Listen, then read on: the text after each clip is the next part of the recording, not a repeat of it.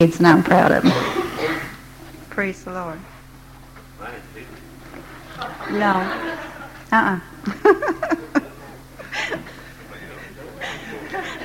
Got to get him back some way. In Hebrews, the 11th chapter, and please do not turn there, it talks about a lot of witnesses. Many people have said it's a cloud of witnesses. It's many witnesses. People's lifestyle, whom we can look at, read the scriptures over. And because they made it by faith, we can too. But you know, in searching the scriptures, I found another witness. And in the book of Deuteronomy, chapter 31, I'd like to read from 16 through 21. Chapter 31, 16 through 21. And the Lord said unto Moses, Behold, thou shalt sleep with thy fathers. And this people will rise up and go a-whoring after the gods of the strangers of the land, whether they go to be among them, and will forsake me, and break my covenant, which I have made with them. Then my anger shall be kindled against them in that day, and I will forsake them. I will hide my face from them, and they shall be devoured, and many evils and troubles shall befall them, so that they will say in that day, Are not these evils come upon us, because our God is not among us? And I will surely hide my face in that day for all the evils which they shall have wrought, in that they are turned unto other gods. Now therefore write ye this song for you, and teach it the children of Israel. Put it in their mouths, that this song may be a witness for me against the children of Israel. For when I shall have brought them into the land which I swear unto their fathers, that flowed with milk and honey, and they shall have eaten and filled themselves, and waxen fat, then will they turn unto their gods and serve them, and provoke me, and break my covenant. And it shall come to pass, when many evils and troubles are befallen them, that this song shall testify against them as a witness. For it shall not be forgotten out of their mouths of their seed. For I know their imagination, which they go about, even now, before I have brought them into the land which I swear. I asked my children tonight to do something that would normally seem almost impossible, except for God. Because my children haven't sang that song, it must be close to 7 or 8 years. It's a long time. But God prompted their mind and brought it back to them. And tonight I would like to talk about a song can be your witness. Songs have played a very important part in our society, not only in this day and age, but in times past. You can teach your child Rock-a-Bye Baby, or this old man, he played Knick-Knack on My Thumb, or you can teach them Rock Around the Clock, or you can teach them what is now called hard rock or acid rock. You can let them learn these songs, you can let them sing them. And let me tell you something, the younger they learn them, the more imprinted on their mind it's going to become. But then again, is that the message we really want our children to convey to the world, or ourselves? We can ask most of these young people in their teens and 20s, and some of the older ones like Butch and Larry, and I bet they could sing Away in the Manger without missing a beat. Our Jesus loves me, this I know. On a hill called Mount Calvary, or the song He has risen, or the song He was there all the time. You see, songs can uplift and they can strengthen. They can give courage and strength in the time of stress or in the time of trouble. They can give much joy in the time of sadness. The Lord can prompt your heart to it. But on the other hand, there are these songs that's coming about nowadays that are very, very poor. And these songs can degrade and mock and discourage, and they can even give hopelessness. How many songs have you heard about, oh, I'm going to divorce him and she's going to marry somebody else, and my secret love, and oh, I don't know. We don't even play the radio anymore, so I'm kind of lost on some of those. But I know when I quit playing the radio, they was having a lot of those hopeless songs. There wasn't a bit of hope nowhere in them could you find.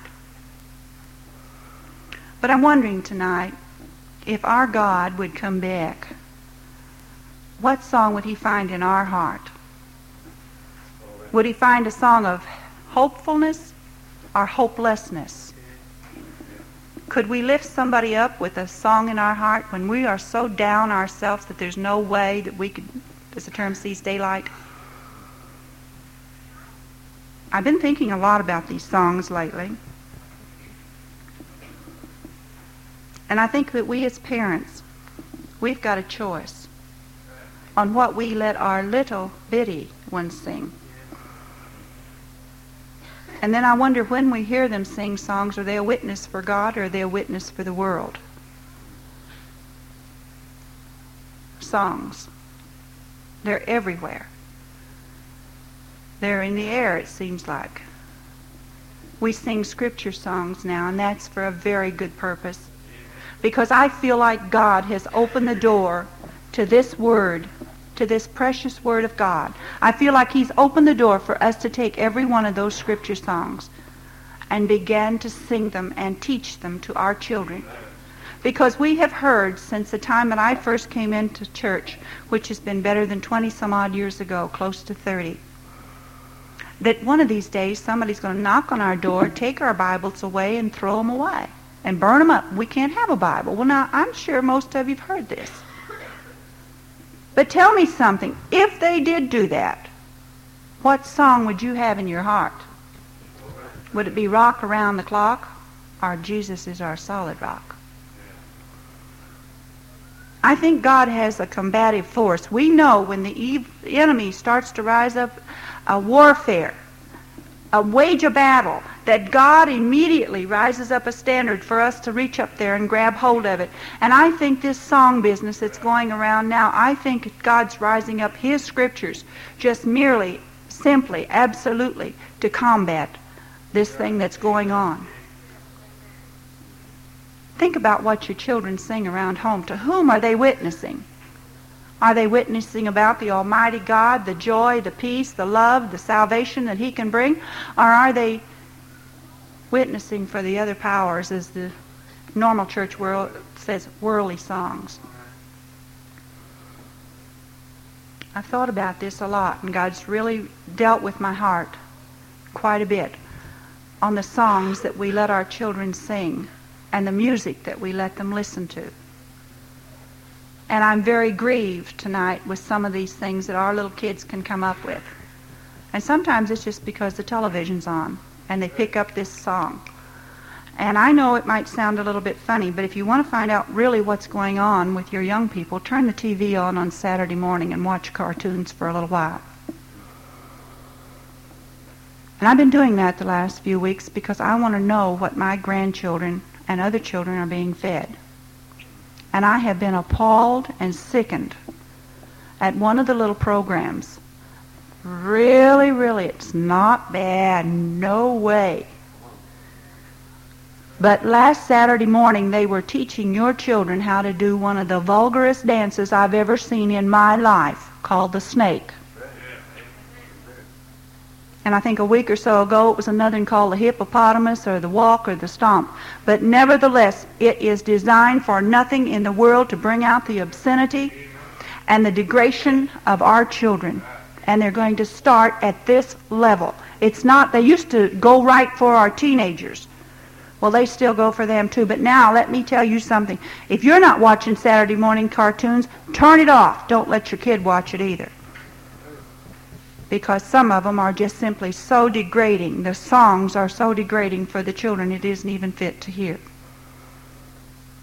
But Sister Holtzclaw, that's cute. My child don't understand that. No, but the devil does. And the powers of hell does. And I'll tell you something else. When they get up a little bit older and they're going to do those little twisty, wiggly, snaky dances, you stop it then. Honey, it's too late. There's going to be a song witness against you. Where's God's song? Where's God's actions? I'm stirred tonight. I'm really moved. Because we see our Christian experiences mocked in a lot of these songs. How many times have you seen them saying, "Oh, hallelujah"? And there's nothing to praise the Lord about because they weren't even talking about the Lord. They weren't even talking about anything good most of the time. They've been on there lately. And I think when you say hallelujah, that means 10,000 praises to God. But that's something else, Sister Holtzclaw. They don't really mean anything. Brother Ken, am I doing all right tonight? You told me still Santa Claus. I am. Praise the Lord. Too many times and too long, we've fallen into the trap of it doesn't matter, our children are too young. They don't understand. Well, let me tell you something right now. Your children understand far more than you do. And your children, a lot of them's got you hoodwinked. We're around where we can hear them.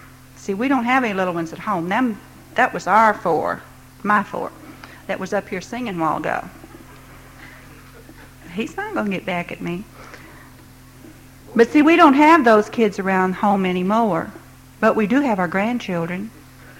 We've got a couple of them in school, and they talk. We've got your children that visit with us and have pizza parties, don't we? And they talk. If you don't ever want the preacher and his wife to know anything, don't ever tell your kid, because your kid's got confidence in us. Praise the Lord. But anyway, getting back to where the devil tells you it's nothing. If your child does it, that's nothing. That isn't going to hurt anything. Well, tell me something. Why let your child do something if it's nothing? There's so many things advantageous that your child could be learning that would be corresponding to the Word of God. The very songs they sing, the very actions they act, the very things they watch, that the eye feeds the mind. You can retain far more what you see than what you hear. I used to know the statistics on it, but I've forgotten it because I heard it. I didn't read it. But you can. You can remember a dress somebody wore on a particular night when you may not even remember their name, because your eye saw the dress, it didn't see the name. We've got to watch those witnesses that are against us. Right, amen. Music can calm the savage turmoil within our soul. And we know this simply because King Saul called for King David to come and play the harp.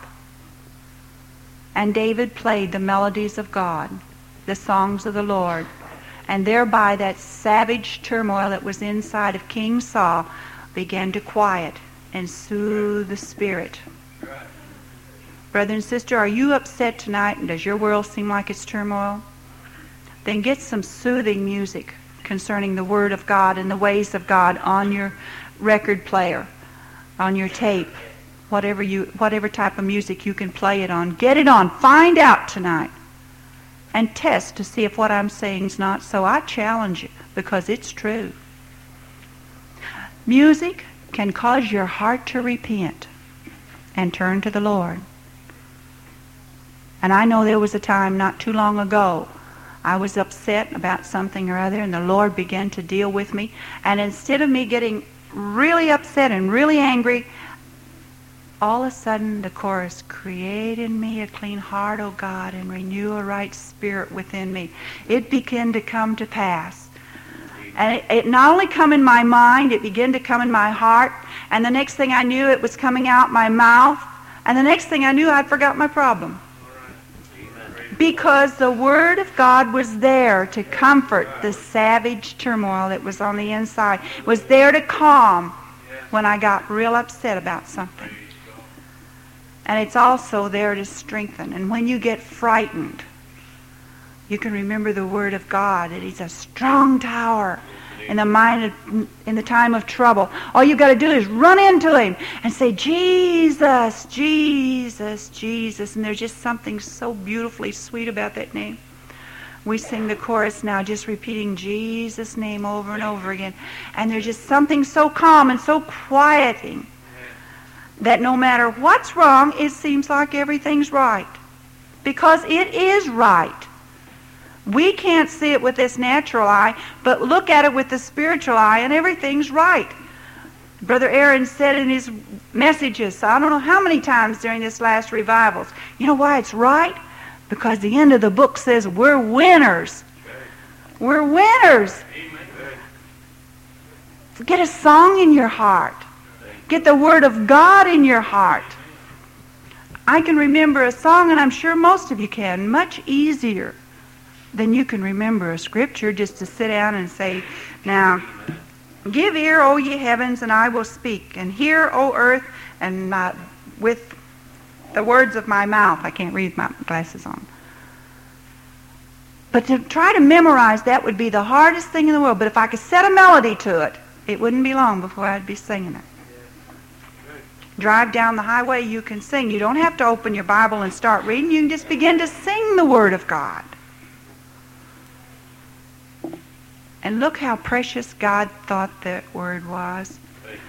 Open up your Bible to the book of Psalms and go from 1 to 150. Look at it. Look at it. Psalms means nothing more than songs. Look at it. He starts off with, Blessed is the man that walketh not in the counsel of the ungodly, nor standeth in the way of sinners, nor sitteth in the seat of the scornful. He starts off telling us how to get close to him. Amen. That we should do these things. Brother Aaron preached a beautiful message on this too while he was here. It's fantastic. It can be applied to the personal life or to the family life or to the church life.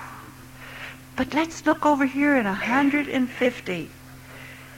It changes because he assumes that we've done what he's told us to do. And now what are we doing? We're praise ye the Lord. Praise God in his sanctuary. Praise him in the firmament of his power. And you know, they've even set that to music. And our choir sings that.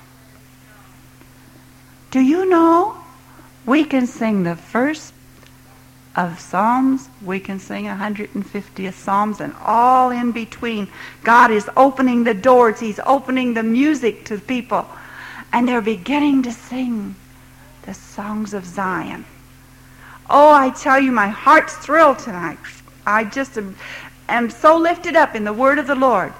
And I'm so thankful that in this day and age in which we live, God is combating hard rock, acid rock,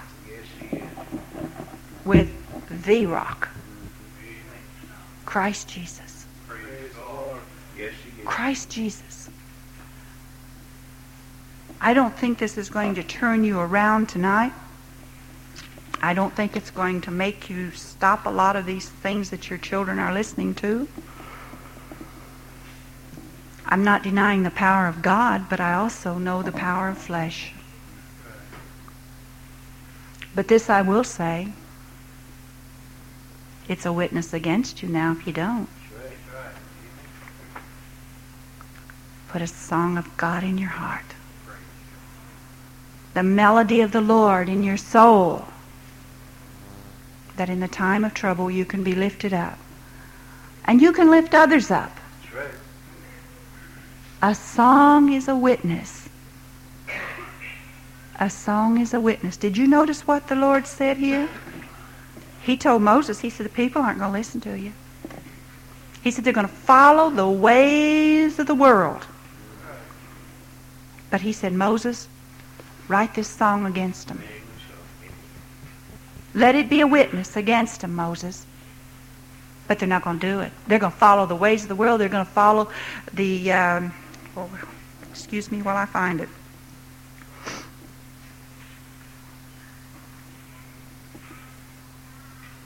They're going to turn to the other gods of the world. He wasn't blind to the fact that there wasn't going to be other gods. He said they're going to go whoring after other gods and strangers of the land.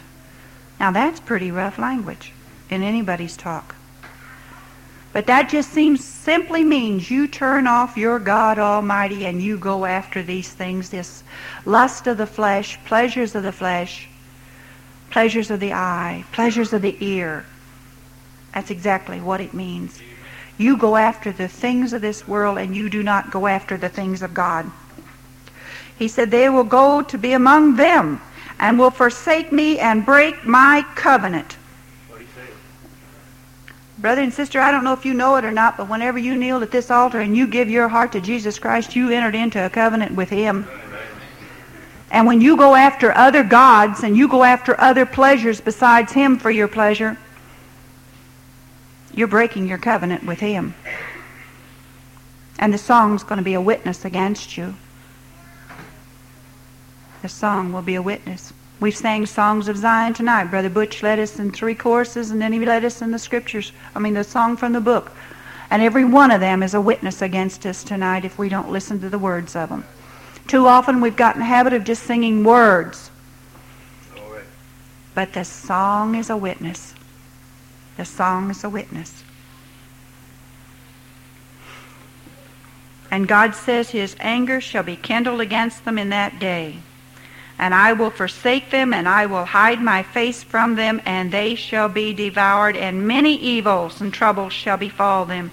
This doesn't sound like the God that promised to take care of Israel. This doesn't sound like the God that made all the covenants with Israel and told them that if they followed Him, He'd be their Lord, He'd be their guide, He'd be their shield, He'd be their stay, He'd be the healer of their bodies, He'd be the keeper of their soul. Sounds to me like some people did some breaking of a covenant pretty bad.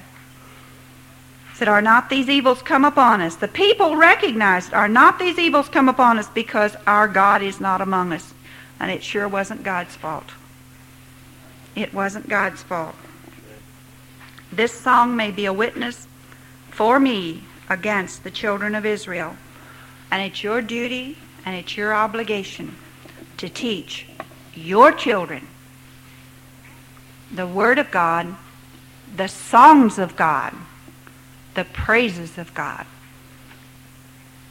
And if they don't, the songs they do sing on their lips will be a witness against you.